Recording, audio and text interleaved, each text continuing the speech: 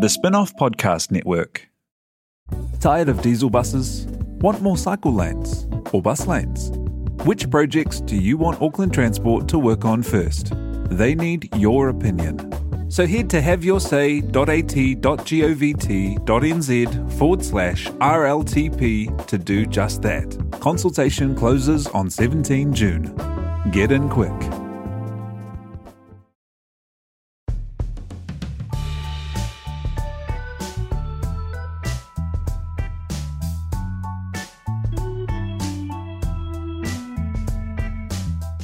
Hello and welcome to Gone by Lunchtime, a special emergency podcast following news that has just reached us that Donald Trump has become the 45th President of the United States of America.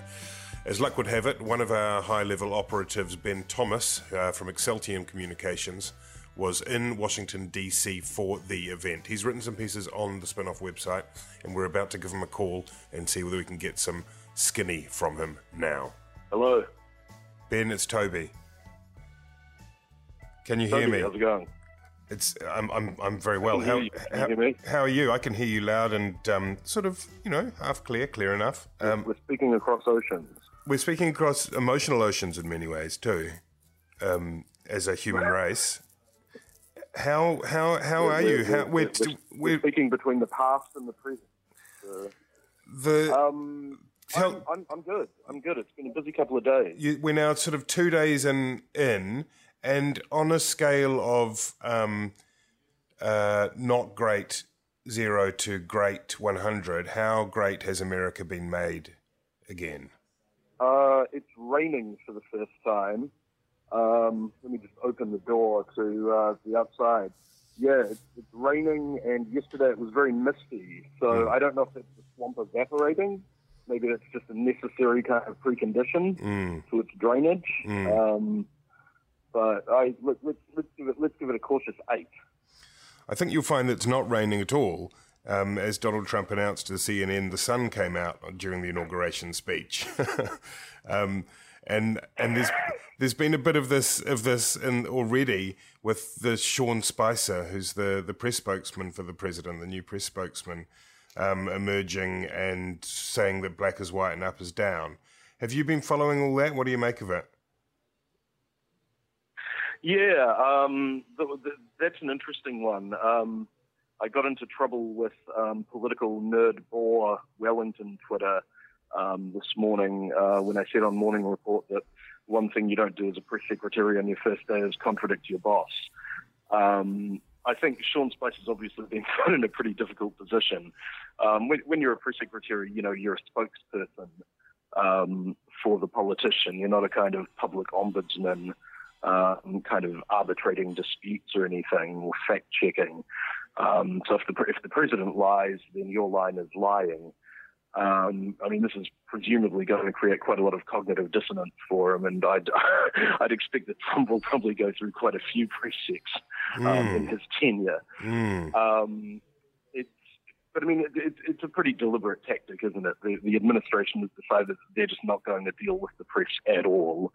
They're going to try and speak directly to the public the way that Trump did during the campaign, through Twitter, through rallies, and by denying the sort of objective reality of what's happening. And depending on the outcome of his policies, you can expect that there'll be some pretty deleterious economic effects if he does in fact start putting up the walls in terms of trade again. You really probably do need a bit of a non-fact-based narrative to fall back on, I guess. For those people who haven't been following it closely, the argument was about the size of the crowd that turned up on Inauguration Day, and Trump, as channeled through his spokesman Spicer, got very cross, threw lots of toys out of his pram, and said it was the statement, if I recall correctly, was this was the biggest Inauguration Day audience period. It just seems which of course is nonsense.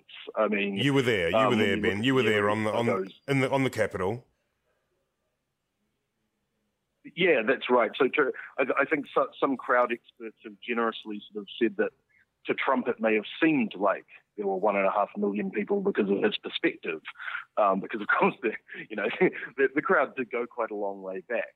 But in the section that I was in, which was a ticketed section, I would sort of say it was generously about sort of a quarter to a third full, depending on how tightly people would be squeezed in if there was a real crowd. But these are the ones, this was the sort of area that the inauguration websites were saying, send in your application for tickets, but don't count on anything. Because, space is limited. So, and behind us, we thought, poor saps in the freestanding areas, sort of open access areas behind us. But what the aerial photos showed was actually that was just a sort of crust pushed up against the fence, and predominantly empty behind that.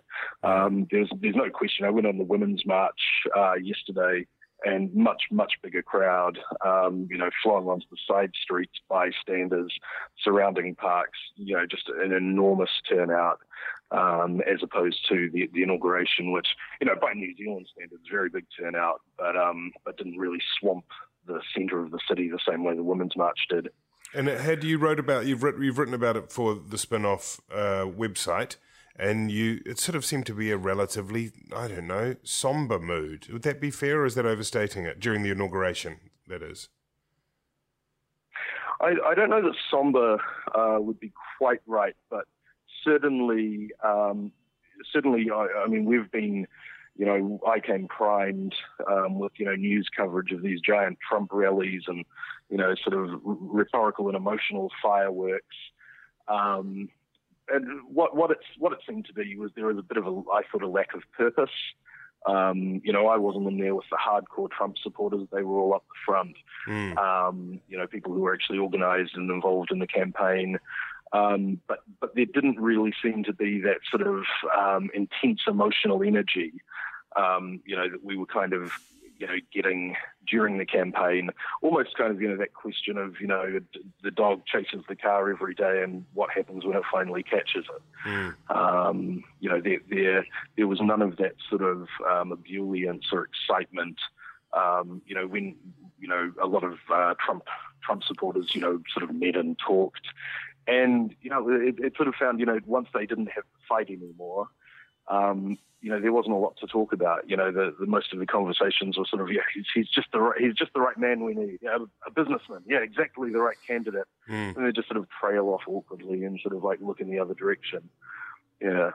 And what about the speech itself? I think you said you didn't stay for all of it, but I mean, was it something you expected? I found it watching it sort of semi-conscious early on Saturday morning New Zealand time to be pretty kind of mean-spirited and sort of isolationism over exceptionalism, and then not a lot else. Like, I was surprised there wasn't even in his victory speech. After Hillary Clinton conceded, there was a bit more "we must unify" sort of material, but there wasn't much of that at all in the speech on the 20th. No, that's right. I had my hopes were initially raised to thank the Obamas very graciously for easing the transition. But what I thought was really interesting was the emphasis that they put on the smooth transition of power. Now, I mean, this is in an advanced Western democracy. This is just an administrative process. It's not, it's not something you need to really celebrate. It's something you take for granted. Whereas, I think Trump realizes, and this is the impression I got from the speech, that he's better in the fight than having won the fight. So it was just hitting all those points again, talking about how Washington had grown rich at the expense of ordinary Americans. A lot of, he started off with a salvo against the city that they were in, the capital, the civil servants, the bureaucracy, the elite again. I think that's right. He talked about bringing jobs back to America, but then, really in quite explicit terms, saying we're going to put America first. We respect our allies. but they haven't been pulling their weight. I mean, it was still a very combative speech, I thought. Although, those were the points that got the biggest cheers from the crowd. And did you talk to many people in the crowd when you were sort of milling around the metro stations of Washington? I wouldn't say it was a sort of scientific survey. I found that, I don't think Americans are much different from New Zealanders or anyone else in that a lot of them, can't really articulate why they like Donald Trump any more than New Zealanders could really articulate why they admired John Key. They'd normally fall back on a couple of sort of talking points. He tells it like it is. He's a successful businessman. And a lot of the times, when they tried to get a bit more detailed, it totally didn't match up to, even the way that Trump would describe himself. They would say he'll work 18-hour days. He'll never take holidays. Now, this is a guy who said that he wanted weekends off as president. So, I mean, there wasn't a great sort of depth or debate in there. There were a lot of roadside arguments between protesters holding signs and people wearing Trump caps, and but they didn't sort of elevate anything beyond kind of middle school sort of Trump supporters yelling at protesters, or if white people are racist, then you're a racist and I'm a racist, and the protesters yelling back, you are a racist. It wasn't there was no great contest of ideas happening, I don't think. And what about the following day on the Women's March that you went to, where the crowd was bigger and the mood was different? How? Much more upbeat. I mean, part of that is because I guess it was an active event rather than just watching a sort of passively a ceremony. Huge crowd, everyone extremely engaged, incredibly positive mood. I found, a lot of people angry, obviously, but a real sort of sense of solidarity, community. Which you don't often see on protest marches to that extent. It was. Do you go on protest marches very often, though, Ben Thomas? When was the last time you went on a protest march? During my life, as a student, when I was a journalist, I've been in and at a lot of protest marches, and it really was quite an extraordinary atmosphere. And you're off to New York next, is that right? Yeah, just going to detox from politics for a while, I think. You're going to be still doing some more fact-finding, some hard work on the ground. Oh, yeah. Charting the US's geopolitical and ideological future. Excellent. Well, we look forward to hearing more about those findings, those learnings, when you return to New Zealand.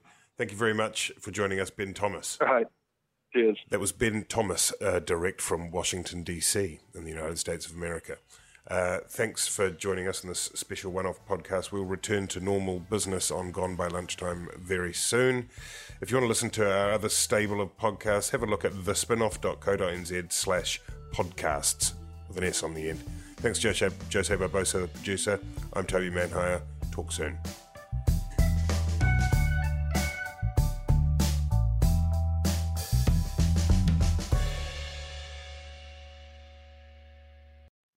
Kia ora e te iwi, Te Aihe Butler here, podcast manager at The Spinoff. If you enjoy listening to our podcasts, consider supporting our mahi by signing up to become a Spinoff member at thespinoff.co.nz/donate. The Spinoff Podcast Network.